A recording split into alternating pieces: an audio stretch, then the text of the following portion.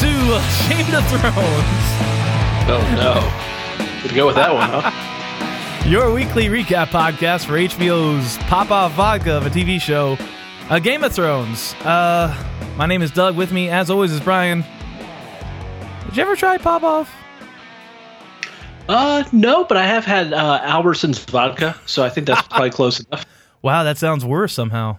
Albertsons brand? Yeah. You got to go where the prices are right when you're in college. I guess so. All right. So something that wasn't cheap was this episode. We are talking about episode 4 of season 7, The Spoils of War. And right off the bat, I got to say, obviously I have quibbles because that's, the theme of the podcast. But I got to say, enjoy the shit out of this. I don't normally have a reaction watching any TV or the birth of my child, but I stood up at the end of this episode and said, fuck yes. I literally stood up. I was like, yes, burn them all. I felt like the Mad King himself. It was great. I agree with you. And we heard this is going to be a crazy season and it's going to just be nuts all the time. And that's kind of what I think we were sold. And I think this is the first episode where they do actually hit that level of, holy shit, look at this. Yeah, they build it as Battle of the Bastards every episode, and so far it has not lived up to that. And a lot of people did love the Euron Greyjoy sea battle, and I was severely underwhelmed by it. Just the scope of it, it happened on, one boat, a lot of darkness, a lot of, it just wasn't, it didn't impress me much. That don't impress me. I was about to say the same thing. Jeez. I don't even know who sings that, so I guess we'll just move on. That's Shania Twain, I believe. Oh, did you hear they were going to make a Shania Twain theme park, or they actually did in Canada? Really? Yeah, no lie. Like Canada's Dollywood? Yeah, basically. Only it wasn't as big, if you catch my meaning. No, please. No, actually, please move on. Okay, guys. Let's jump into this episode, but before we do, I guess I think we should talk about leaks. Just have a quick discussion about our feelings about them, because I guess it's front and foremost in a lot of people's minds. At least they're talking about it on other podcasts. I listen to other podcasts after we record this one to just, like I said, make sure we're not too off base. And it's a big talking point, so I feel like we should just put it to bed. I don't feel that strongly about leaks. Like, I'm not the kind of person, who will say, "Oh, I'll never read a leak." But then again, I don't actively pursue them. I kind of, I don't know. At least with the show, which I don't really care about too much. I mean, I care about the show, but you know what I mean. I know it's like fan fiction anyway, so I'm not going to be, "Oh, please don't spoil this." What is turning out to be like just a fun, kind of mindless romp, which has been enjoyable, which is a TV show, which I'm liking, but I'm not going to go actively seek out leaks. I don't know about you. What are your feelings? I read the big ones where it was the bullet points from roughly a year ago that kind of outlined some of the big things that were supposed to happen this season, and I was kind of disappointed that I did, because it kind of ruined some of the fun, but I've forgotten a lot of them, thankfully.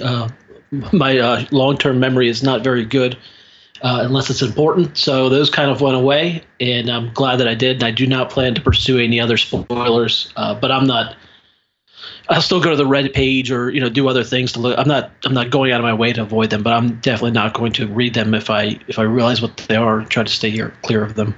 Yeah, and I've also tried not to interject them into the show because I don't want to ruin it for anyone else. Yeah, I feel like I didn't read the whole bullet points. I just heard like a one paragraph run through of like an article that was talking about the leak script a year ago, whenever it was. And a lot of the points I've forgotten because they were very predictable.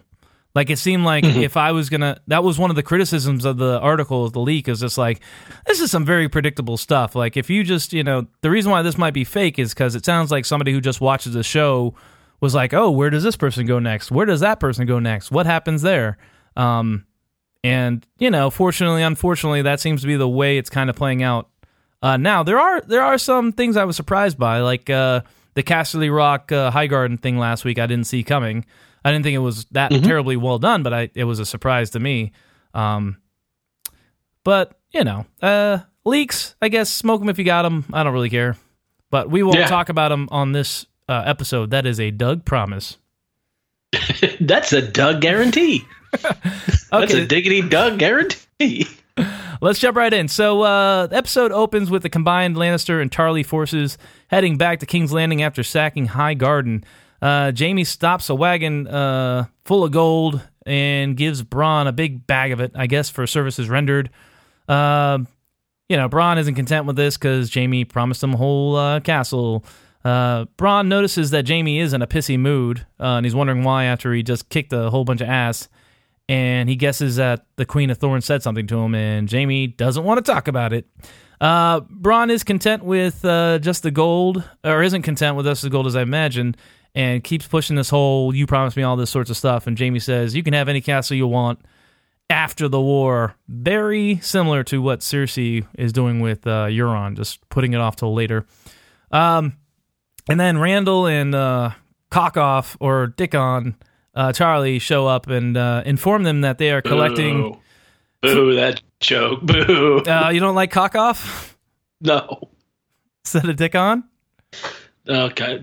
No, but I did not like it, and I felt the need to boo it. Okay, so that's fine. So I apologize for interrupting. I'll only go back to that at least one more time. Okay.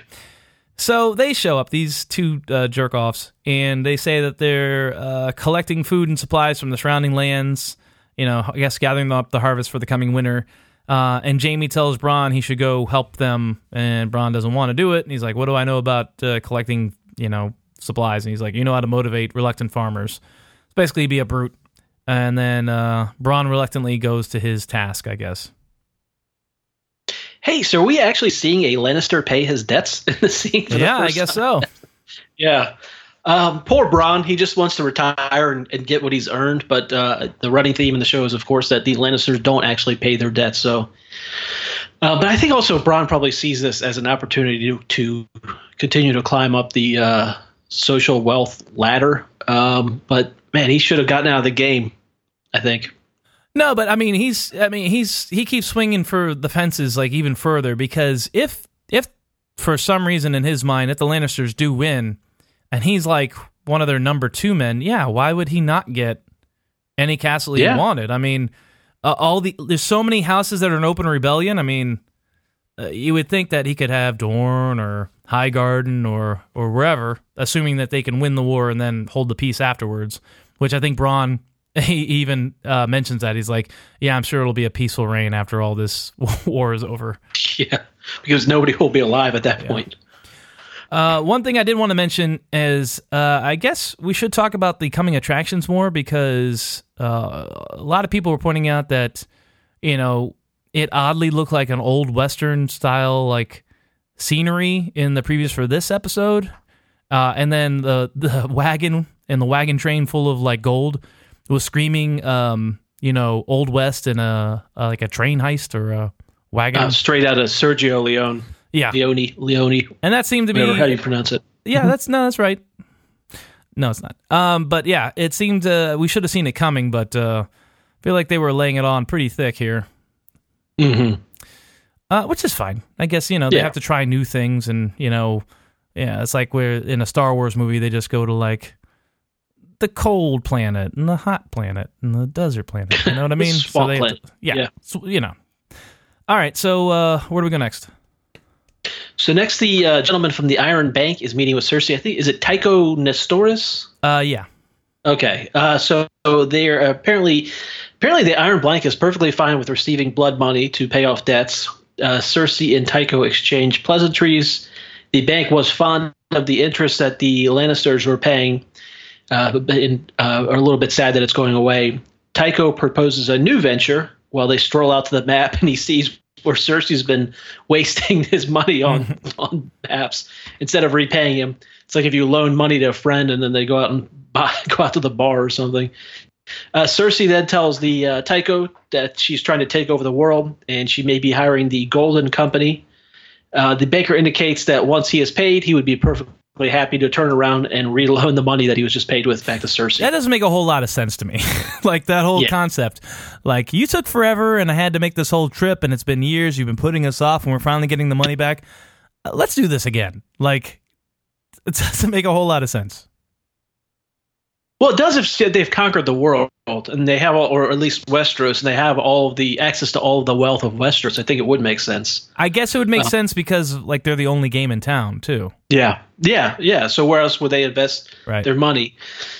The one thing that this scene raised to me was they kind of have thrown out the term the Golden Army a few times, and I think it's fairly prevalent in the books. In the show, they've mentioned it just in a few episodes here and there, but it's a pretty big deal. I think there's something like 10,000 soldiers in the army. It's basically a private army that's instantly available to you, and they're all they should be battle tested. I mean, these are like the best of the best mercenaries and specialized. Some of them are archers and so on and so forth. So if Cersei did obtain the Golden Army, or is it Golden Army or Golden Company? But yes. Golden Company. I mean, that would be a pretty big deal because now she's got incredible soldiers and 10,000 of them. I mean, that they could, if it was anywhere close, that would swing the battle big time. So I guess I'll just do like a summary of what the Golden Company are, at least in the books, and then we'll guess how they'll be used. But the Golden Company was built from a banished Targaryen who I guess was a Blackfire. Basically, the Targaryens had a civil war 100 or so years before all this shit. And some bastard Targaryens were made legitimate, and they all went to war to fight for the throne. Some of them lost, and some went into hiding. Anyway, one of them ended up in, Essos and formed a mercenary company, and they gilded his skull. And they're going to take it back to Westeros because they're just a mercenary crew for now. Their whole legacy is getting back to Westeros. And they're doing it in the book by following a guy who's masquerading as Aegon, Dany's baby brother that supposedly Clegane killed. That was one of the reasons why Oberyn wanted revenge for killing Elia. You killed her children. That was one of the children. But supposedly he didn't die. It's pretty dubious. We all think this guy is some kind of stand-in. He's not a real Targaryen, but nobody can tell. So, and he was introduced way too late in the books. I think book 5. So I don't know. Since that is... I only mention all that because that whole Targaryen, branch being being tangled up with the Golden Company in the books, I don't know what role the Golden Company would play here besides just another mercenary force, like the Windblown that Dario's in charge of. Well, I think it would be because they needed to keep the show going, or they need to suddenly swing power. Like it seems like it's been a pendulum these first 4 episodes where, hey, they're in charge. They're the strongest force. Now they're the strongest force. So that would be a way to swing the pendulum once more. I don't know if it will happen. We'll see. All right, so let me go to Winterfell and look. And I'm sorry to interrupt, but just real quick. I mean, that would make now we think that Dany has the upper hand. Well, now that Cersei has the gold and has paid off the Iron Bank, they could theoretically loan the money right back to her. She gets the Golden Company, and suddenly now it doesn't look like Dany will just build a wreck. But then again, there's only 3 episodes left in the season, so that seems like a lot to fit in. Yeah, this is going to be a running theme. When I do criticize this episode, I'm just going to keep telling you there's only 9 episodes left. When something dumb is happening and it's like going on for 5 minutes, I'm going to say, hey guys, just 9 episodes left, and this is what they're doing. It's one of the reasons I don't think this is a perfect episode, no matter how much I enjoyed the final action sequence. Another thing about the bank, since we're still talking about it, is I still think there's something shady going on with the bank, the Braavosi banker guy. I hope he's just not, exactly what he appears. But I've thought that several times watching the show and have been let down, so I don't get my hopes up. It seems awful late in the day for that kind of intrigue, but we'll see. Yeah, I guess we'll see. Yeah. I don't know what role he plays, especially because, spoiler alert, as you mentioned, they get the gold. Dany does wreck supplies and food, I guess, but she doesn't get any of the gold. So I just don't know where the whole Iron Bank thing is going. Besides, like you said, getting the Golden Company, which is not really that exciting. I don't know. Sure. Just another, like you said, a power swing. All right, so if we go back to or check in with Winterfell for the first time, and Littlefinger is in the room pulling out the Dragonbone dagger that was meant to kill Bran after he fell, and we thought, hey, Littlefinger was going to try to do something stupid here and get his ass killed. But no, he's just trying to curry favor with Bran. He's going off talking, at his ass, mentioning Bran's mother and how much he loved her and how he couldn't protect her, but he wants to protect her children. And Bran is just staring off like a zombie or a robot. And then Littlefinger changes his tactics, starts to appeal to Bran's pride, telling me he must have been through a lot and, all these compliments. But nothing seems to be getting through to Bran. And at one point in Littlefinger's rambling, he says the word chaos, and Bran turns to him and says, chaos is a ladder. Ooh. And then at this point, Mira comes in and wants to say goodbye. Littlefinger uses this as an opportunity to GTFO. And I guess the parting isn't as emotional as Mira wanted it to be because Bran, like I said, is a robot weirdo. Bran says, when she gives him shit, he says he's not really Bran anymore. He says he can remember kind of what it was like to be Bran, but he has so many other memories. He's hard to keep what's straight in his mind. Just a real creep thing to say. She accuses him of dying in the cave of the Three-Eyed Raven, and then she storms out. Yeah, I have a lot to say here. So what's the deal? Is Littlefinger just trying to get in with Bran? I mean, what is his plan at this point? Yeah, it's just so stupid. So what I took from it, because he said... sorry, go. He was such a powerful player in this game, and it seems like he's just fading out with a whimper. I don't know how this turns around unless he has some grand plan left, but we've seen absolutely no evidence of it other than him just trying to suck up to the Starks randomly. Yeah, we said this 2 episodes. It seems to not improve at all. Like, we have no idea what he's trying to do. But I thought it was kind of made clear when he called Bran Lord Stark, and Bran once again says, I'm not Lord Stark. Yeah. So I think Littlefinger presumed he was going to be Lord Stark because, let's face it, he, if you look at the rule book, check your rule book, he is the oldest living male heir of Ned Stark. So, Jon's a bastard. Trueborns come before the bastards. So I think that was his whole plan here, but he really doesn't have a backup plan. He doesn't know what the fuck he's doing. He's like, I guess if they're trying to make a parallel to how Ned was when he went south to King's Landing, he was out of his depth. He was in a world where he was just floundering. He didn't know how to play the game. I guess maybe they're trying to illustrate Littlefinger doesn't know how to play the game with these Northerners, but that's not very satisfying, I think. Mm-hmm. The line, the ladder of chaos or whatever, I think it came through to the watcher, but I don't know. I almost wish they would have hit that harder. That him conveying to Littlefinger that he knows all and sees all. Yeah, I wish there would have been a stare down. A little too subtle. Yeah, I wish he would have just stared him down like... And then just whispered, I know what you did. Or just to give him just to have him show a little bit of emotion, like a slight anger in his furrowed brow, like Bran showing some anger at him. I think that would have been good. Yeah. So are we seeing the first wheelchair ever in the history of Westeros? What's that contraption? Oh, the new maester whipped it up for me. Turns out you can put a chair on wheels and it moves. Yeah, it seemed a little ridiculous, but whatever. It seemed it's one line, and now, I guess they don't have a big mentally challenged man to carry him around. So I guess this is better. Yeah, and Mira's taking off too, so she can't drag him on a sled cart.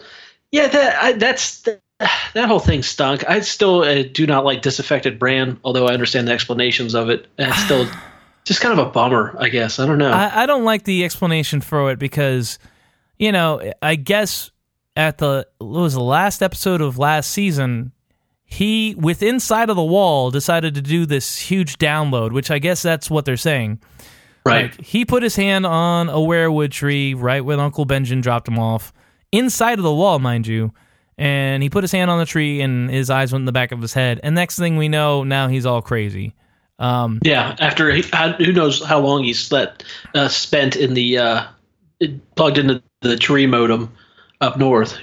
Like it would be. It doesn't. I don't. This is the problem is.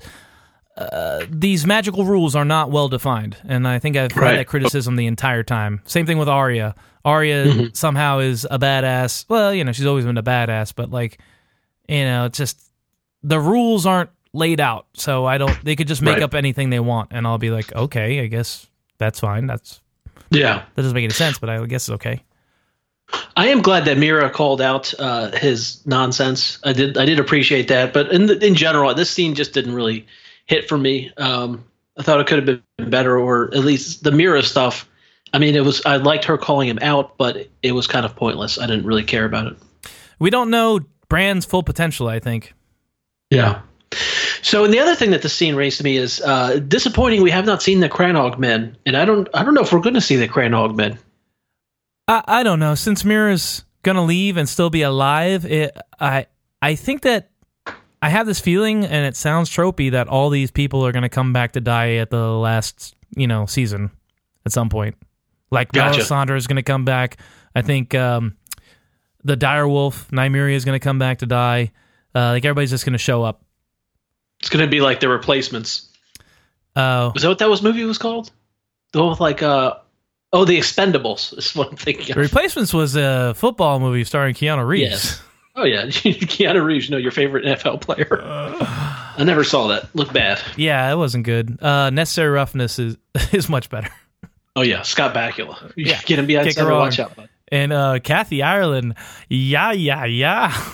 I preferred her in Mom and Dad Save the World. Was she in Jeffrey that? Jones.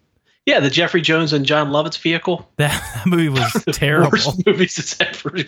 I saw it with my parents, and I'm still upset with them about it. Yeah, so, anyways. All right, so next, Arya arrives at Winterfell, just like Odysseus, as one of those douchebags. What a fucking asshole. I think it was Jesus who returned home. Yeah. So Arya arrives at Winterfell. We have a fun little scene where the guards will not let her in. Call back to the first season when she slipped out of Winterfell and was a dirty girl after chasing the cats and then being scared. No, that was King's Landing, but yes, we get you. King's Landing, yeah. So then Arya tries to talk her way in, is initially unsuccessful, but raises the point that what happens if they did actually turn away Sansa's sister. Arya is told to wait and surveys her old home nostalgically. The two stooges argue over who will watch her, and then she disappears while they argue. The two stooges then report to Sansa that someone arrived claiming that they were Arya, and Sansa is able to realize that it was her sister. Sansa also knows where she will find Arya in the crypts. Sansa goes down to see Arya, and it's very good to see each other. There's a little bit of awkwardness, but eventually they warm up. They discuss a few things we already know: the death of Joffrey, that Sansa's in charge because Jon left town. Arya has a list of people to kill, even though Sansa does not seem to believe that there's a list of people to kill.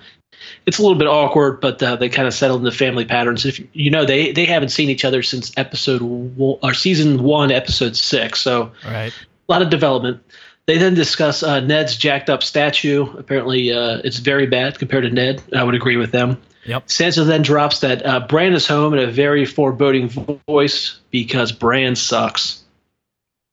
So I gotta say, a lot of these reunions have not lived up to the hype, but I kind of felt some emotion here. And I think it's primarily due to the acting. You had 2 hugs. I think it could have been worse because they pulled back on Arya being a creep. You know how, she was being a robot when she was talking to Hot Pie? And I felt like you'd have 2 robots talking to each other when Bran and Arya met. But they seem to have pulled back, and Arya's got some more of her... She's still, fucked up, mind you, but at least she has some more her humanity back, and I like that. It allowed for this scene, which it had emotional weight, and they're both talking, hey, how was your time away? It fucking sucked. Yeah, me too. And these actors in real life are best friends, which is strange because they probably hardly ever work together because they're never in the same scenes, for 7 years. Yeah, that's true. But you can tell the chemistry between them, I think, comes through, and both of these actors did a great job. I have no problems with this scene. Now, the scene previous with the Tweedledee and Tweedledum, I found tiresome. Yeah, that was stupid. Yeah, that just seemed like a callback solely for fan service purposes. And it's another thing where it's supposed to be comedic relief where it's not really funny. No. You know? No. I did like this scene a lot as well. I thought that this one hit pretty hard. I think that even though the two girls squabble in the first season, this is probably the closest of the siblings, other than maybe Brandon and Rickon. Obviously, that reunion cannot happen. But this one hit pretty good for me as well. I mean, I think John and Arya could be a very touching one because they were close. They were both kind of neglected because Arya was tomboy and John's a bastard, so they kind of felt like outsiders. So I think that could be an emotional reunion if it happens. Maybe not. Who knows? I did think that I thought they nailed the tone as well because these people are a lot different, and so there is this certain amount of wariness. Yep. But then it also, after a moment or two, the guard drops, and you kind of get past that, and they're sisters again. So I thought that was good. Yeah, it's a good scene. Great scene. It was one of the highlights of the non-battle scene. So very good. One other thing I wanted to bring up that I thought was interesting that I read online today is Arya discusses her list, and there are only 3 people for the purposes of the show left that are left on the list.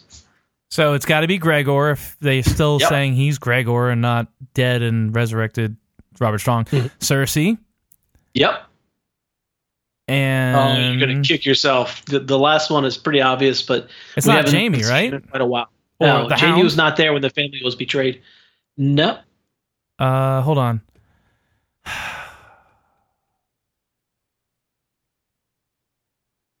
I don't know. I guess the Hound was on the list, but she likely believes that he is dead. Yeah. The third one was Ilan Payne.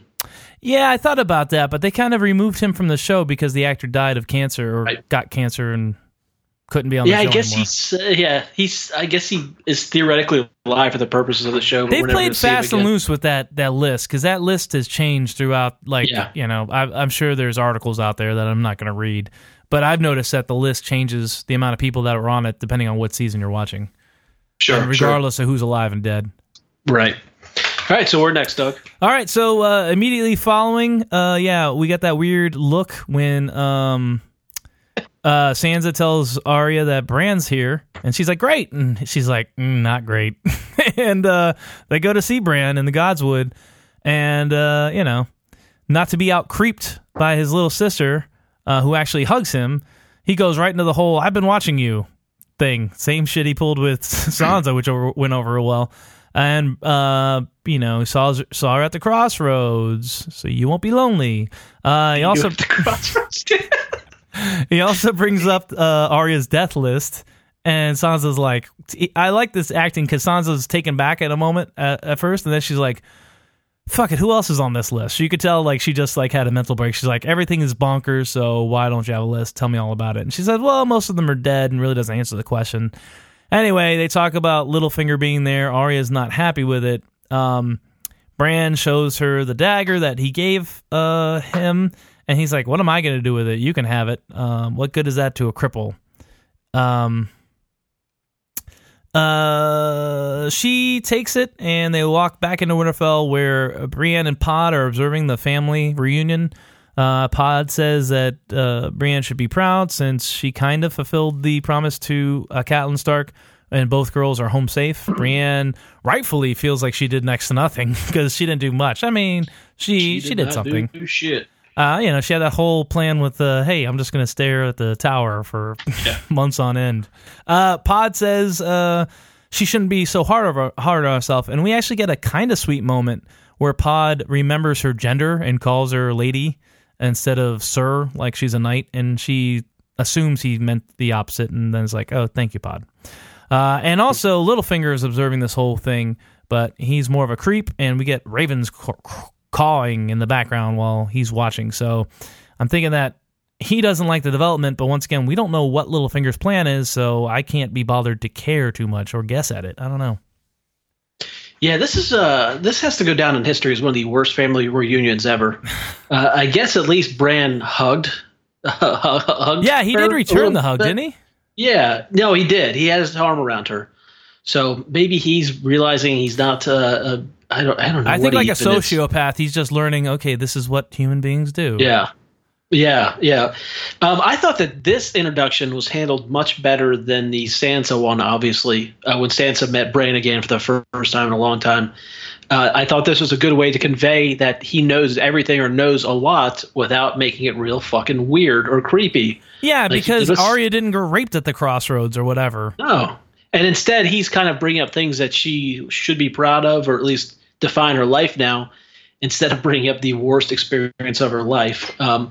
Even though it was handled better, I still thought it felt kind of flat. But I guess that's part of just the brand, what Bran is now, according to the show. I agree with you. It's all because of Bran. I mean, and this tying in with the last scene, or 2 scenes ago, where Sansa met Arya.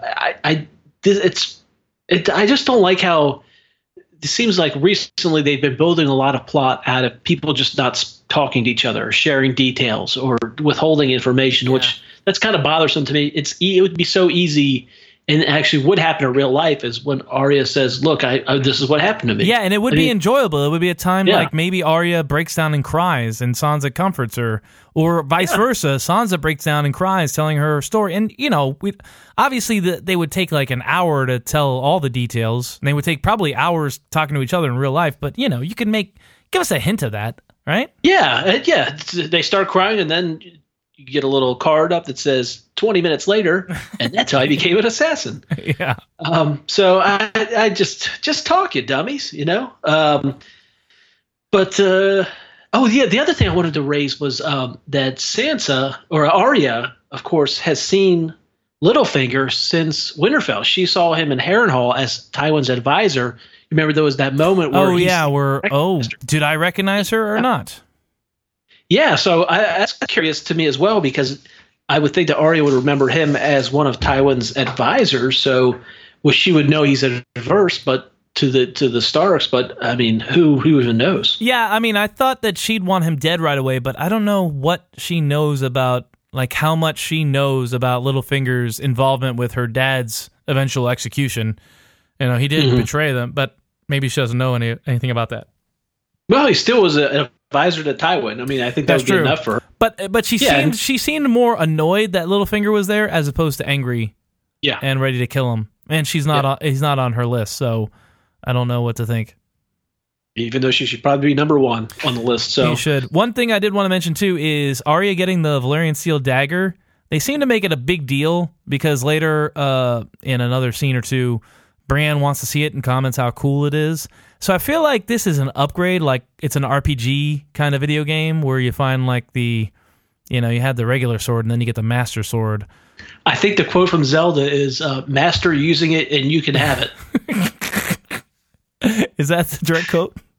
Do you remember that when you would go get the swords from the old man in the cave? I think that what did he say? I remember getting it. I think it said master using it and you can have it. I think that's what I got to look that one up. Hey, Sam Shu, send us an email, some feedback. Let us know if that's the case. And if I got that, send me $20 because that's a good pull. Yes. All right. Anything else to say about this weird family reunion? No, that's all. So next, Dany and Missandei are strolling the grounds, having a conversation. Apparently, they don't know the fate of the Unsullied yet, and Missandei and kisses and tells. They let's see. Oh, they also kind of throw in a comment that I'm sorry, they kind of skipped over my note to the other note. Fine. So they end up meeting Jon on the shores of Dragonstone to go visit the Obsidian mines. Jon makes a comment that the mines are stocked and it's all the Dragonstone or Obsidian that they'll ever need.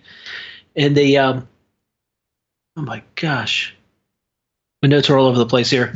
I was jumping ahead of my notes and then. That's fine. I can start just off the top of the dome if you want. No, okay. So they end up walking into the caves. There are cave paintings in the mines that depict geometric patterns that we've seen before, of course, made by the Children of the Forest a long time ago. Dany's enthralled and speculates what age they might have been. Apparently, she thinks that they were before men appeared or before the first men. Jon then shows her a cave drawing of the First Men and the Children together, and then shows her pictures of White Walkers, and it becomes apparent that the First Men and Children of the Forest were fighting White Walkers together. Jon then turns this into a homily about how they need to fight together. Jon then admits he cannot win the North or defeat the White Army without Dany the dragon, so Dany says that she will fight for him, or with him. And then a dramatic pause when Jon bends the knee. Jon refuses and says the North will not follow a Southerner. Dany says that they will if he does. Isn't their survival more important than pride? And the scene cuts without providing some answer as to whether he bends the knee. So the first and most important thing I gotta say is those drawings of the Night's King were ridiculous. Like, it seemed like they went from stick figures to like very explicit detailed drawings of the Night King, and like there was like blue for the eyes and shit.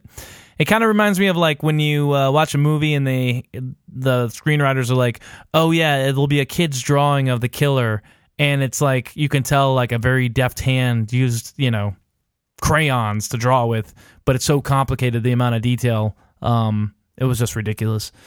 Another thing is Jon is a straight up pickup artist, you know. She's like, he's a pua. Yeah, straight up, he's trained by Mystery, because she's looking at these spiral things, and she's like, I don't understand what else. And he, instead of grabbing the torch, he initiates contact by grabbing her hand and guiding her to the right. That's just a baller move, you know. But he forgot to neg her. Yeah, he should have been like, you know, I would bang the knee or bend the knee. You seem like you'd be worth it if, you know.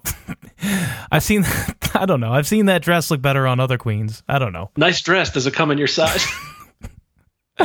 Anyway, so this is a real contrived thing, and I'm so glad they didn't make out, because that's what it seemed like they were building towards. They kept getting into more closer and closer confines, and I gotta tell you, Dany looks pretty good in that firelight. I mean, I find her, she's an attractive looking woman anyway, but I was just wanting to kiss her in the way it was shot, the pouty lips, you know, the eyes, and I would have bent my knee in a second, if you know what I mean. Okay, this is enough of your fan fiction. But anyway, another thing I want to say, you can interrupt me whenever you want, but this whole, like, why doesn't Jon just bend the knee? He says his people won't follow a Southerner, but you know how you can solve that problem? Okay, I will bend the knee, but you know what you got to do? You got to bring one of your dragons to Winterfell with you, and we'll go there together, and you're going to burn somebody alive, somebody I don't like. And then people in the North will be like, fuck, we can't fight these giant magical beasts. And Jon's like, yeah, I guess I bend the knee. And I think they'd be cool with it, because what the fuck does Jon care?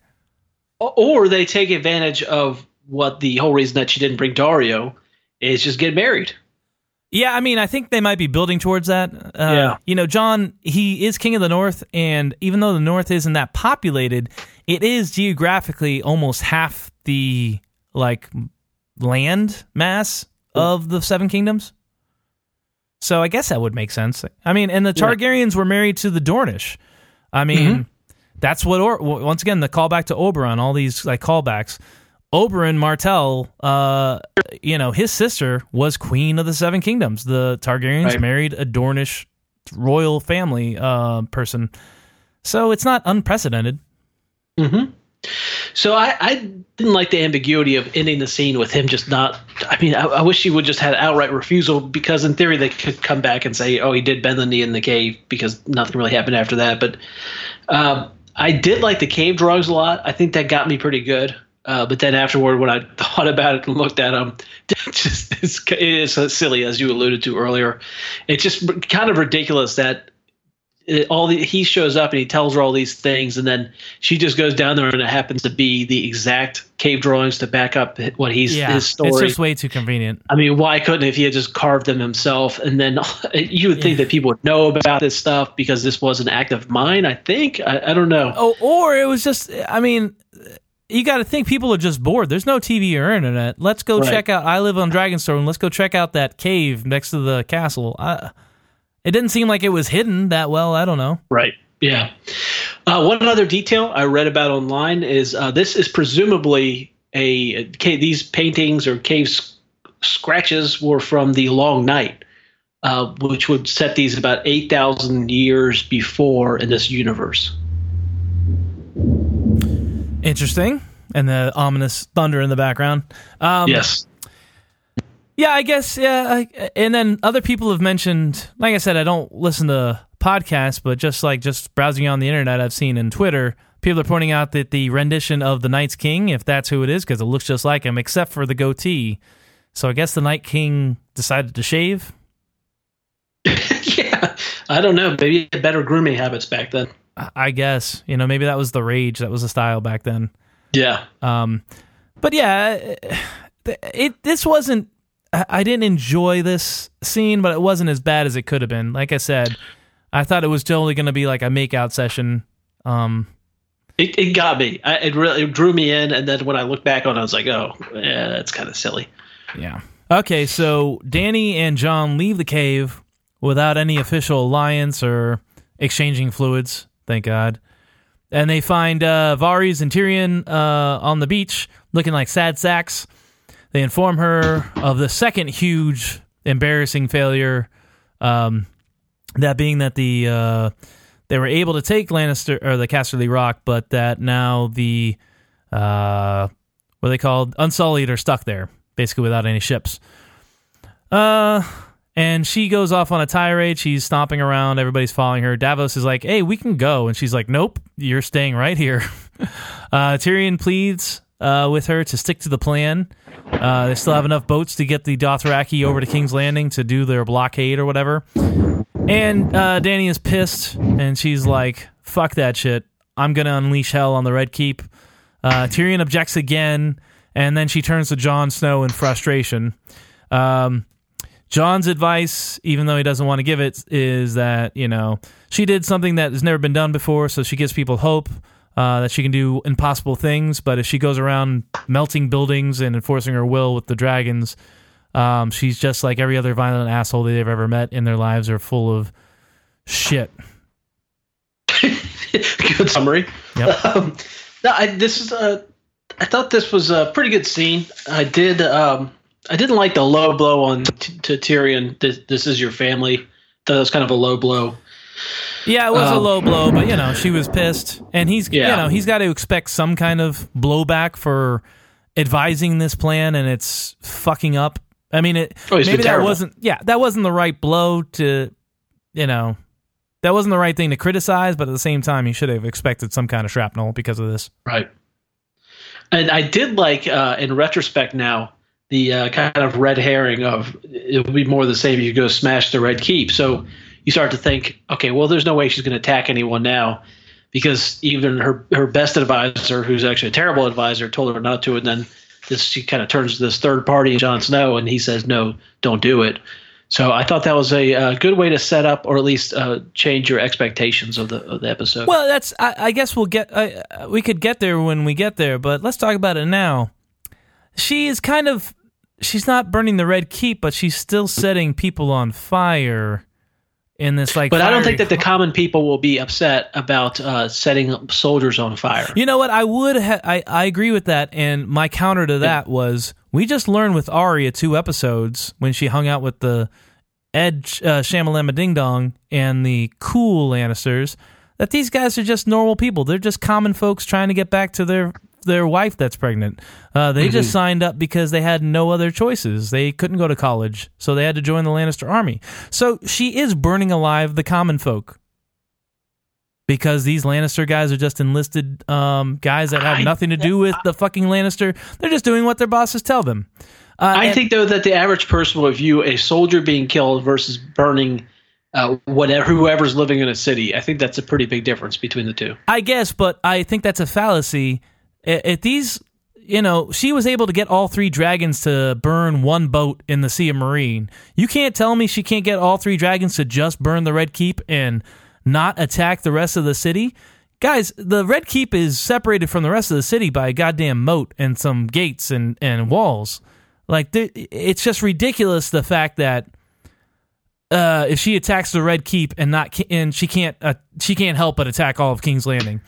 Now, maybe her armies would have to assail King's Landing, but the Red Keep itself, no, she can just go in with the dragons, dive bomb it. Basically what happened to Harrenhal. Harrenhal was fucking melted. I'll tell you, I did not know that. And I watched the show with you, so... Yeah, I guess. I mean, it's a fortress. Yeah. It's supposed to be a a fortress inside a fortress. There's the walls of King's Landing, but then there's the Red Keep, which is another castle inside those walls. Gotcha. Okay. Anyway, anything else to say about that scene? Yeah, I do. All right, so, Okay. so we all know that Dave and Dan, the showrunners, are, they wouldn't call themselves feminists, but people call them feminists. Anyway, we have a scene where a woman turns to a man for advice, which, that's the way I read it initially. I was like, this is bullshit. She's asking John what should I do? But I guess John and Stannis have asked other people for advice, but those other people have been of the same gender, so I guess it hasn't been that blatant. But it just made her look a little weak. But you're right. I guess she doesn't take his advice fully because she goes all ham, but she doesn't do it on the Red Keep, so I don't know how to interpret that. I don't either. Maybe that she came up with her own plan. Yeah, she found a middle path. Yeah. All right. If nothing else, I guess we'll move on. Yes, let's do that. So next, Brienne's training Pod, and apparently Pod has learned nothing. He's getting housed, even though, of course, Brienne's one of the greatest sword fighters around. Arya arrives and tells Pod not to fight Brienne, although it doesn't explain what that's all about. Meanwhile, Sansa and Littlefinger are discussing grain on a higher level at Winterfell, and they stop to look at Brienne, Pod, and Arya talking. Sansa oddly continues to seem to trust Littlefinger and include him in her plans. I guess the reason is likely that he controls the Reach, or the Reach, right? Right. Yeah. Arya then asks Brienne to train with her, and they get to fighting. Arya shows off some real water dancer skills and seems to be getting the better of Brienne. And we end with the scene with the pretend fight with almost a mutual killing where they both have their swords at each other's throats. Arya is the badass now, apparently. She's able to hold up and actually defeat Brienne, despite Brienne being one of the best swords around. Quite a transition from previous Arya. Meanwhile, this seemed to upset Sansa, who kind of gets a screwed up face and then walks out while Littlefinger keeps creeping.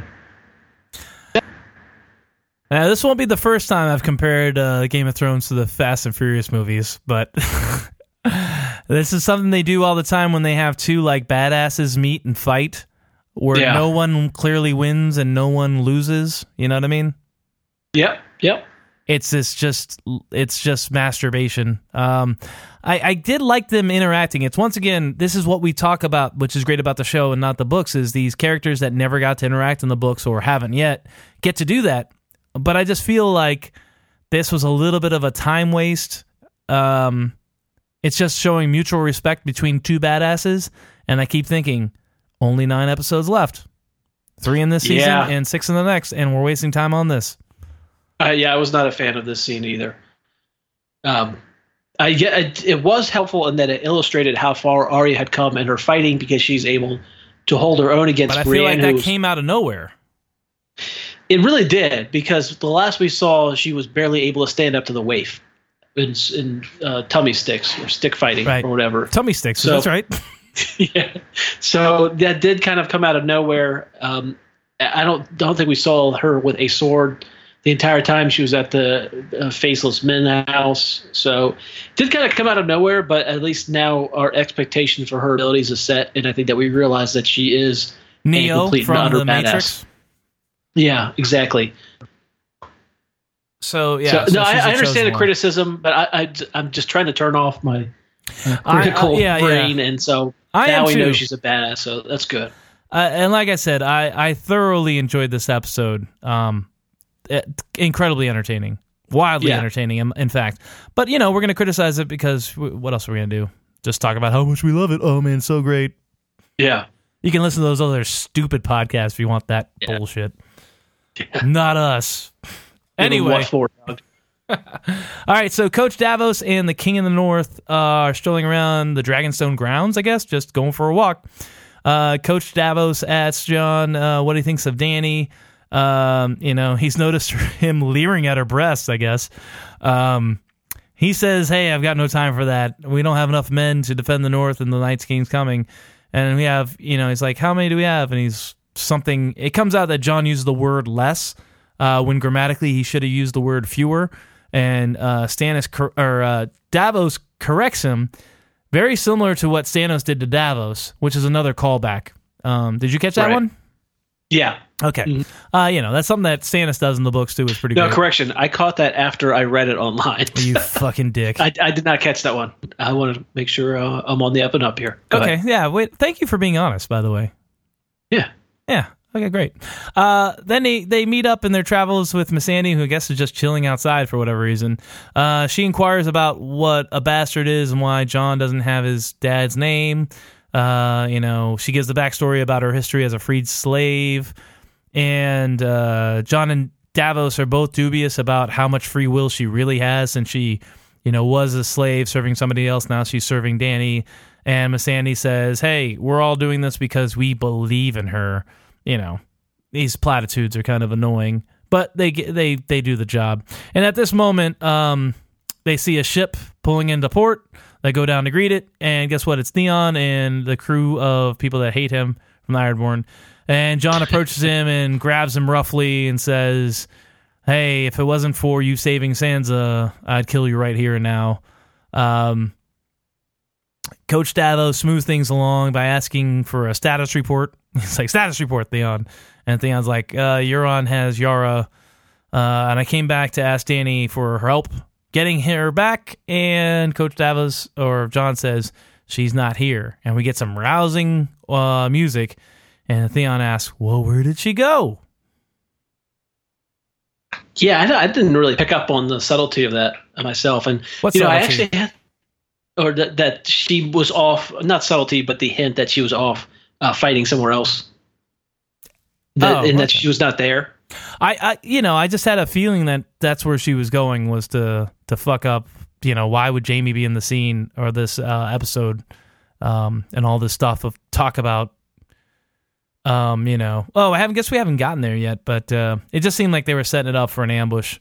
Here's the thing: is it took no time for Jaime to get from King's Landing to Highgarden last episode. So why would they show us Jaime on the road to King's Landing if more wasn't going to happen? I got you, but better detective than I.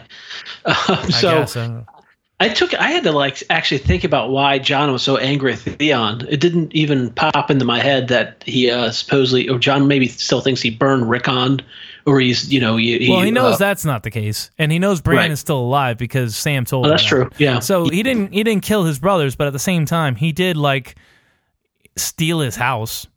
Right. Mm-hmm. So I just want to say it took me a minute to put together, but I didn't have much to say about these scenes. No, I actually agree with you, because I watched the previously on, and they could have dropped a little, summary of what Theon had done to Winterfell in season 2. I'm the King of Winterfell now. Yep. Yeah. All right. So next real quick. I did the whole conversation with Missandei. I thought was a little bit of time waste. Again, 9 episodes, guys. Yeah, I agree with you there as well. I guess it's setting up Jon to eventually believe in Dany from the perspective of that she's helping people, but right, and people are following. The audience doesn't need to fucking know anymore. Exactly. We got it. But yeah, it's this thing that they're following Dany not because of who her dad was and her lineage, because they believe in her. This is the same bullshit we heard for the reason why people are following Jon. And yeah, you're right. They're just hitting us over the head. Yeah, they're equal. They're the same person. I got it. Yeah. Mm-hmm. It's getting kind of tiresome. But, I guess I understand it from the perspective of the characters don't know that yet, but screen time, 9 episodes, let's go. All right. So speaking of let's go, we see Jaime and Bronn surveying the soldiers when Tarly reports that the gold was safe, that it was actually delivered to King's Landing, and now it's time to go back for the food. Tarly wants to do something to motivate the soldiers, and I couldn't really pick up exactly what he was saying. I watched it with subtitles on the second time, and it was flogging. He's like, flogging motivates people, which is, gotcha. Whipping, right? Yes, yeah. Yeah, that guy's Randy Tarley's a real dickhead. Yep. So next, Jaime goes to see, what'd you call him earlier? Cock off. How about Dickard? Oh, that's pretty good. Yeah, Jamie goes to see Dickard and asks. He first calls him Rickon, and he corrects himself, and then Bronn laughs in his face, which I found thoroughly enjoyable. Yeah, Bronn's just roasting this guy. So Jamie asks if Dickon enjoyed his first battle. Apparently, Rickon was upset during his first battle. He killed people he knew, and he also didn't like the smell. Bronn suddenly hears something, and Jamie tells they realize something is afoot. And so Jamie begins screaming for all the men to squat up. The men prepare, and we now hear the scream of the Dothraki, and suddenly see a whole bunch of Dothraki coming. Tarly also tells his men to get ready, and then Bronn tells Jamie to flee, but Jamie refuses. And suddenly, a goddamn dragon piloted by Dany shows up, and she says the dreaded words "Drew carries," and Drogon begins roasting people. Yep. Obviously when I don't know why they're talking to Dickon, except for just to set up the moment of Bronn's like, what is that noise? And to build up this tension.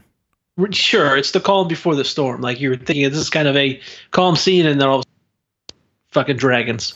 I gotta think that, at least I want to think, that either Dickon or Randall are going to die, or die during this battle, maybe. I don't know. I think it could make it more interesting and more costly to the Lannisters. Yeah, I don't know how he wouldn't. I don't know how fucking everybody wouldn't die. Oh, yeah. Especially if they brought the other two dragons, perhaps? Yeah, what are they doing? Like, it seemed like she controls them somehow because she did it in Marine. They already set up that. It's not like we're just making this shit up. Yep. She basically called them and was able to roast, we talked about this, one boat out of all those other boats, and all the other, the other two dragons she wasn't riding kind of like fell in line and were under her command somehow. Yeah, well, after they smashed their way out of jail, out of dragon jail. So. And she told them to do that too? I don't know. I don't know. Yeah. Another thing, they said they have to get, because Randall comes in and says, the gold's, in King's Landing, which initially I was like, oh, they got the gold? Fuck that. Kind of upset that they got the gold in there. But, I guess food and supplies are going to be more valuable when winter gets there for everybody. But Randall Tarly also says we need to get half of the rest of the things over the Blackwater Rush. Now, the Blackwater Rush is the river that empties out into the Blackwater Bay. So I wonder how close this is to King's Landing, because King's Landing is right on Blackwater Bay. Mm-hmm. How close are we? Yeah, I'm trying so hard not to be to not worry about timelines and. Me too, but they had to. Yeah, they could have just said the river, but the fact that he had to say the Blackwater Rush made me think. Okay, well, I'm starting to think of geography now. Yeah, I don't know. I don't know either, but I wish they would have left that out. But yeah, the charge, seeing like horizon of like Dothraki. Listen, if that dragon hadn't shown up, I'm pretty sure the Dothraki would have fucked them up royal anyway. Yeah, I thought that the Lannister men were actually holding up fairly well, but the Dothraki was clear they had significant numbers. And then as the scene progressed, you started to see more and more how insane the Dothraki were and how powerful they were. So, I agree with you.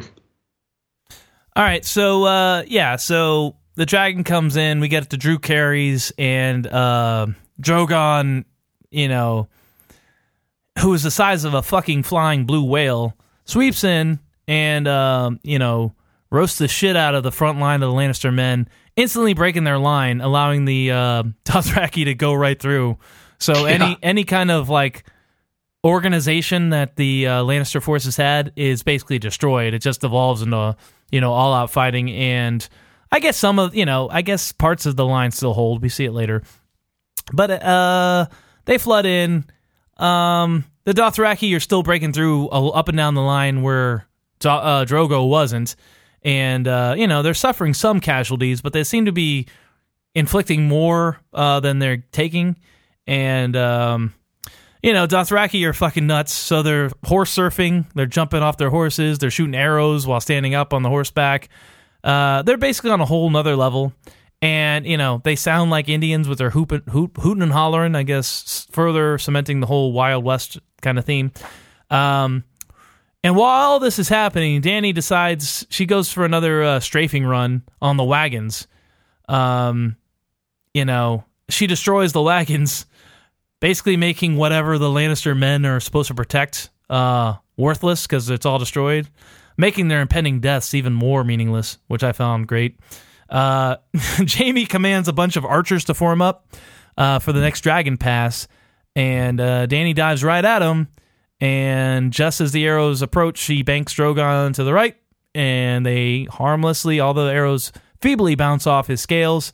And Dany continues her fiery holocaust, lighting the wagons and men alike on fire, and it is fucking glorious. This whole thing, I didn't stand up, but I was on the edge of my seat. I was enjoying this thoroughly, and it's beautifully shot. Yeah. Yeah, it was the Dothraki turns out they're really badass. The jumping off the horses and just stabbing people, shooting the arrows while they're on the horses. It's almost like from the old Homestar Runners, a bear holding a shark. Like it's just double attack. Crazy. Can you tell the younger viewers what Homestar Runner is? It was a very odd thing, and I don't think it's still funny. I don't know if it is or not. We have made reference to burninating the countryside prior. So, but anyways, the strategic strafing of all the food seemed like a bad move to me. I mean, didn't Dany even earlier in this episode she say said that we they need food? Yeah. So I don't know why they don't just kill all the men and take all the food. Yeah, just burn the guys. Yeah, just do the same strafing run, but burn the men. Also odd to me that we see the reveal later on the anti-dragon weaponry. Why they don't have someone dedicated to that the entire time, or multiple of those scorpions? Well, it did not make a ton of sense to me. The only explanation is that no one's seen these dragons. It's all rumor as of now. Right. So this is the first time the dragons have been left. But yeah, you would think you'd have one guy. It's the same thing. And the dragon killing weapon, the scorpion, comes out of a big tent. We'll get there. Spoiler alert. But it's just like a Gatling gun. Like if you saw, what was it, Westworld, they did the same thing where I think a flap came out of a wagon and there was a Gatling gun and somebody just started killing dozens of people, like a whole nother level worth of firepower. God, that shit was stupid. Well, we'll get there, but yeah. But yeah, so I don't understand why you have this. You realize the threat to the extent that you build this very, I'm assuming, expensive and difficult to build weapon. You have all the trouble of carrying it along with you, but you don't have a person in there to man it in case something goes down. It seems very odd to me. Yep. But whatever. Great battle though. Yep. So it continues. What happens next? So Jaime tells Bronn to go man the anti-dragon cannon because Jaime does not have the hand to do so. Then Dickon saves Jaime from a marauding Dothraki. Bronn then squares off with the Dothraki, and the Dothraki slices off the horse's leg. Which, did you find that odd? I thought it was cool because Bronn has gone up against so many other people, and he's always dispatched them quickly. So I found him meeting his match pretty great. Gotcha. But yeah, I mean the ability. I wasn't about to question the physics of him slicing off a horse's leg.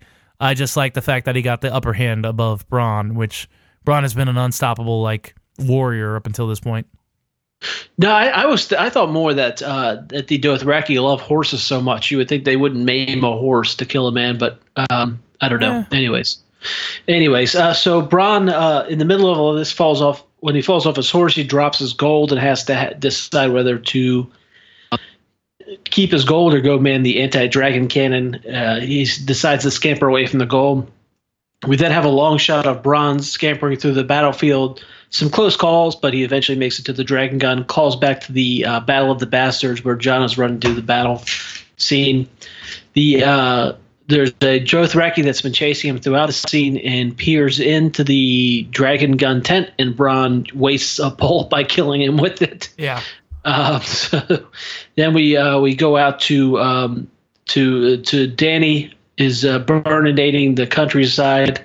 Tyrion surveys the carnage. Tyrion kind of appears out of nowhere to survey the carnage, while the Dothraki that is accompanying him says that Tyrion's people are bad at fighting. Then we kind of switch to Jaime, who is surveying the damage, and kind of parallels where they're both horrified with the carnage that's going on. Dany then returns for another pass at roasting people. We cut back to Bronn, who then fires a bolt and narrowly misses Drogon. Bronn then reloads, and just as Drogon is about to roast him, he hits Drogon in the shoulder. Drogon then flies away and then comes back. Oh, no, I'm sorry, he doesn't fly away. He stays there and then just roasts that anti-dragon gun while Bronn narrowly escapes. Drogon then lands in the middle of the battle and is injured. Dany tries to remove the bolt while Jaime looks on. Jaime then makes a run at the dragon while Tyrion calls him an idiot from afar. Just as Drogon is about to roast Jaime, Bronn jumps off the horse, pulling Jaime to the water, and we close on a shot of Jaime sinking into the deep, even though that should just be the shallows, right?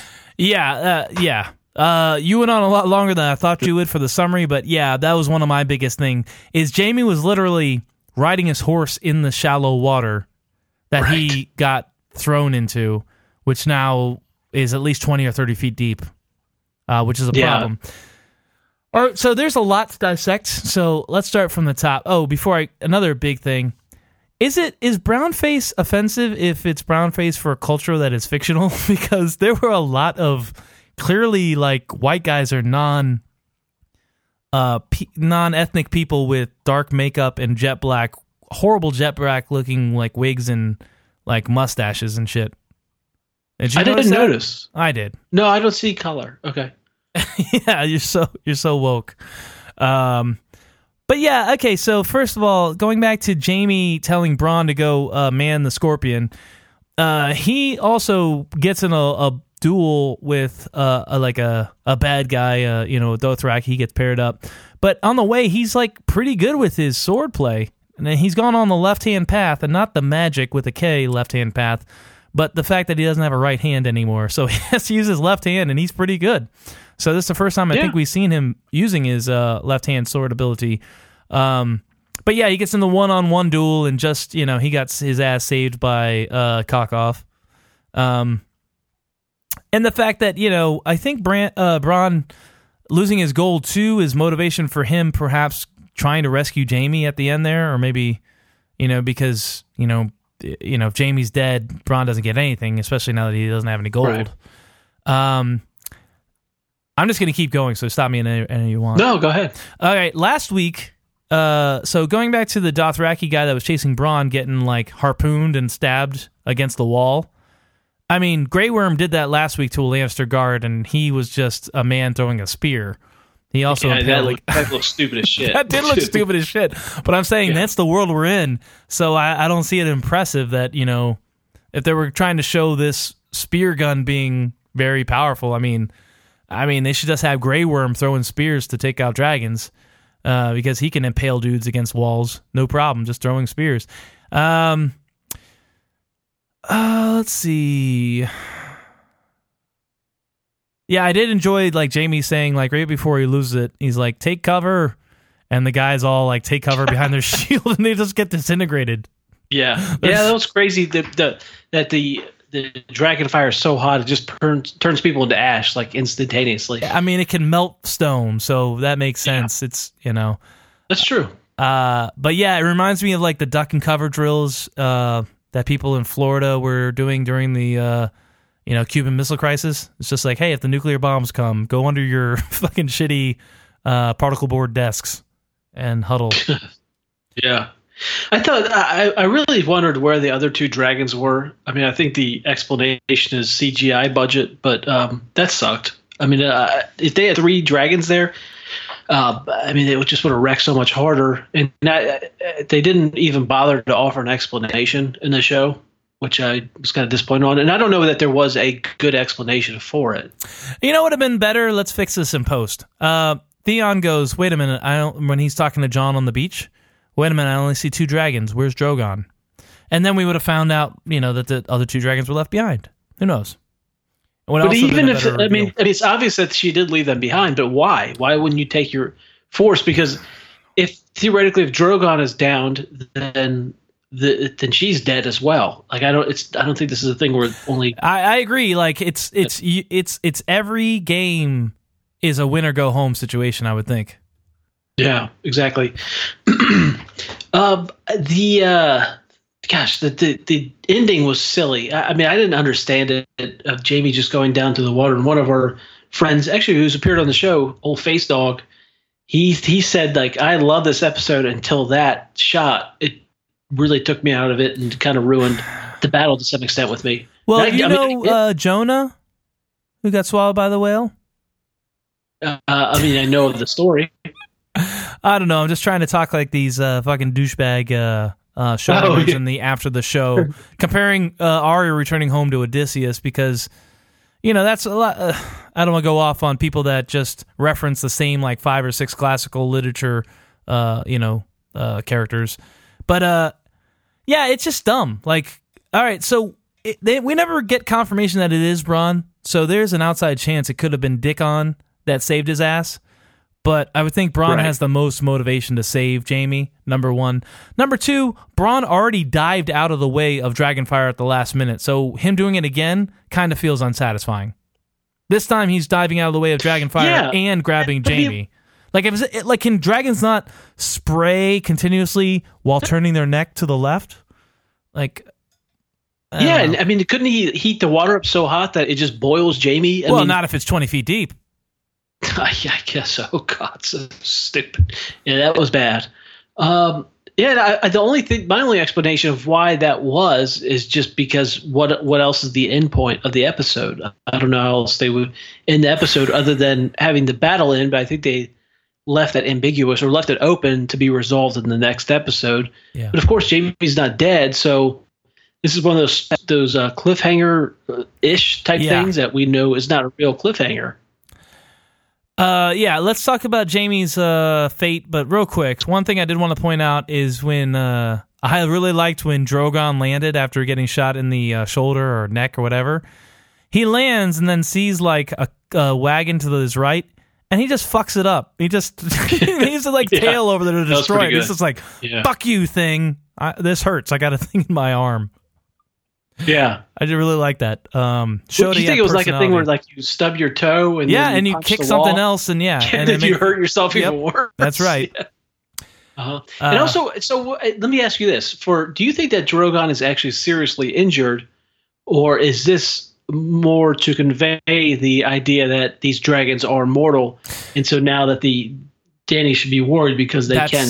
That's my theory. It's just showing that the dragons can be wounded, but we already knew that because just like Qyburn, we saw Drogon getting injured by the spears from the Sons of the Harpy in the last season or 2 seasons ago or whatever it was. But those were just dummies throwing those spears. Wooden spears.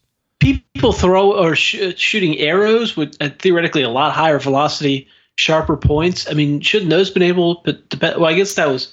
At the same time, that was a long time ago, so these dragons are grown and sexy at this point, so maybe the scales are also stronger. I don't know. And then a lot of speculation. And then another thing is this show is obsessed with nobody wearing armor. I can understand not wearing helmets. I mean, Jaime's not wearing a helmet in battle, which is ridiculous, but once again, just like the Alien movies, you got to see the actor's face. I get it. But Emilia Clarke can definitely wear... armor that can deflect an arrow because like Missandei was like a couple episodes back, she's like, you can't just go in there. One arrow would take you down. Well, if she's wearing fucking like, medieval armor, she'll be fine. And that's the precedent set in the books is that the dragon riders did have armor on. So, and I don't know if the dragons could probably get some armor too. I don't know. Yeah, exactly. Throw a suit of armor on a dragon? Are you kidding me? Are you kidding me? I mean, are you serious? All right, so let's go ahead and pure speculation. So, Tyrion sees this whole thing. He knows his brother's there. He knows his brother did a suicidal charge, and I presume he saw his brother go into the water. So Jaime's not dead. They wouldn't kill Jaime in this way. So Jaime's going to survive. So I would presume that Jaime is in Daenerys and Tyrion's clutches. And if he's not, I'm going to be very upset because there's no logical reason that he would not drown and still somehow get away from the people slaughtering the you know what? Lannisters. Well, there is one good explanation. Mermaids? Gendry picks him up. Oh, Jesus. I'm sick of the Gendry jokes. It's the first one. It's the first one you've made. Yeah. So I'll excuse it, but the other podcasts are like, his forearms are going to be like Gendry because Gendry's still rowing. Well, thank you for excusing it. Anytime when Theon goes in the water, you know who picked Theon up? Gendry, because he's still rowing. I didn't know that. I don't listen. It's so tiresome. Yeah, don't. Anyway, so really, what's happening to Jaime? I don't know. That's what's frustrating about it. What do you think? Did we see in the previews him speaking to Cersei? Or speaking to other people? Oh, I don't know. God, I should have done it. You know what? I'm going to bring it up on HBO Go right now, and you can talk. Go ahead and kill some time while I bring this up. You mean to just vamp? Yeah, vamp. I don't know. I really don't know. So I'll throw it back to you.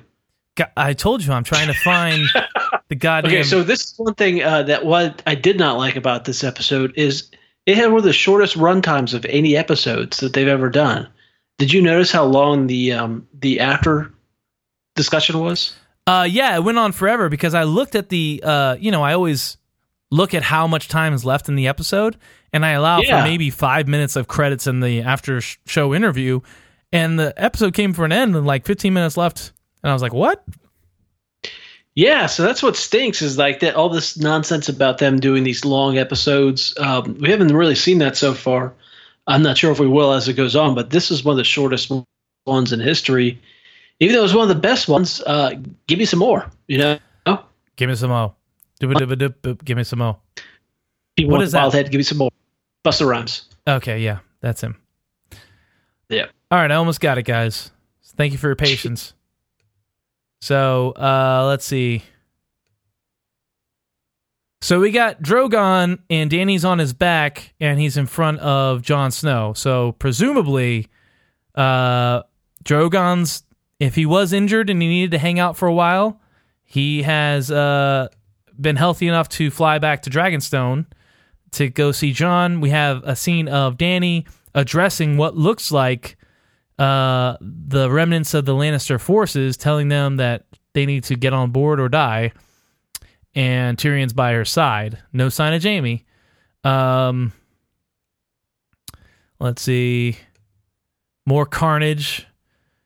Varys is telling Tyrion that he needs to rein in Dany. I guess Dany is getting her ire up. Maybe she wants to go burn more people. I don't know. We see Drogon flying around. Cersei talking to Qyburn saying we should defeat people. A fuckload of ravens leaving Winterfell, so maybe Bran is able to see the Night's King. Jon around the Winterfell, or the table of the Seven Kingdoms in Dragonstone. Bran warging, eyes all white, and a bunch of ravens flying around, going over the army of the dead. And that's pretty much it. I'm sure there's plenty of YouTube videos that'll break it down even further. But, yeah, I don't know what to expect next week. I feel like this was kind of like a mid-season finale. I mean, we are halfway through the season, so that's pretty big. I don't expect any battles to be this big, maybe for the rest of the season. But you got to think, if there's another battle that doesn't have dragons in it, aren't you going to be let down? Yes, I will be, but I really have no idea what to expect at this point. I just really, other than, of course, the spoilers that we referenced earlier, I don't know what to expect, which is good. I mean, I think that makes the show interesting.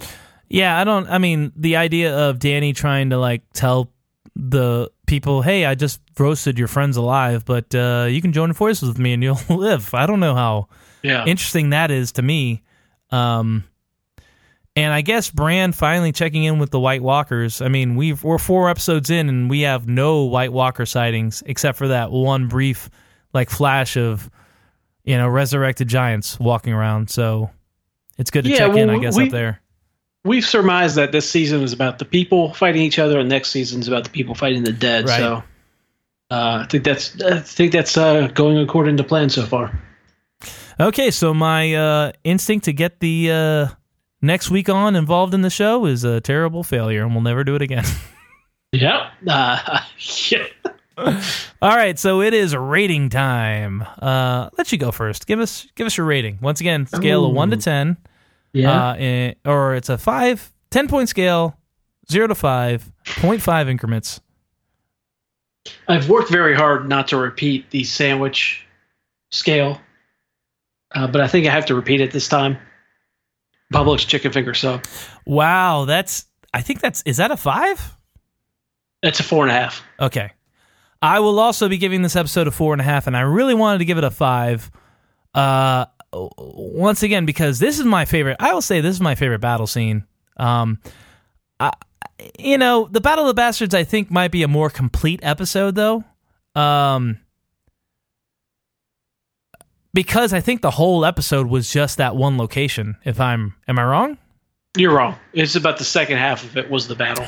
Okay, so you know what I didn't like was it's definitely better than Hardhome, because I feel like half of Hardhome was only, or the last 10 minutes of Hardhome was the battle, or 15 minutes. So I think you're wrong about that again. Oh, fuck you. It was well, you know what? I'm sorry. The setting in Hardhome was about the second half of the episode. The battle was probably 15 minutes or so. I think this was the shortest of the giant battles, but it might have been the more. You know what? I think Battle of Bastards had more impact. I think so too, just because of the characters involved. And I thought Hardhome was. It hit harder for me, and I can't explain exactly why in words. And I actually, you know what? Even Blackwater might have been longer. In fact, almost certainly was a longer battle scene, but I thought that one was less intriguing than this one. I think if I'm going to speak for you, which I feel I can do now that I've been doing this podcast for over a year with you now. Mm-hmm. You've always said you've been looking forward to the end game, which is the White Walkers getting involved, and I think that's probably why you liked Hardhome a lot. Because it has to do with the end game of the story. But I still think that as much as I loved, and this is my favorite battle scene, I think Battle of the Bastards is a better episode. So, 4.5, pretty good shit. It was just enjoyable. All right, so the fact that we're talking about it in the company of Battle of the Bastards, Blackwater, and Hardhome, I feel like puts it on that upper echelon of great Game of Thrones episodes. Can I say that? Top 5, I think. Yeah, I think so. I think it's in the top 5, definitely top 10. So, look at us being positive.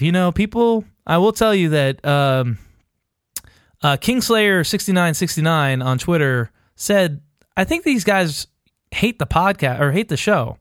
So, we don't hate the show, and this shows it right here. What are you talking? I'm going to start including feedback from our listeners on Twitter. Oh, okay. No, that's a good idea. Stoneheart123 says, I really like Doug, but that Brian guy, not so much. Anyway, guys, we're going to get the fuck out of here. Thank you. You guys are blowing up the iTunes ratings. We have I think it's over 1,000 reviews, and most of them are 5 stars, so keep that up. Thanks a lot, guys. Also, because of the Patreon campaign, I can now stop going to work and do this podcast full time, so thank you very much, you fucking assholes. Don't forget your MeUndies. Made out of Modal. And get those Casper mattresses, you pieces of shit. Anyway, guys, thank you for joining us. We love you, and I guess we'll see you next Tuesday for Season 7, Episode 5. Take care. Ryan? Oh, see you guys later. And gals. There's no gals.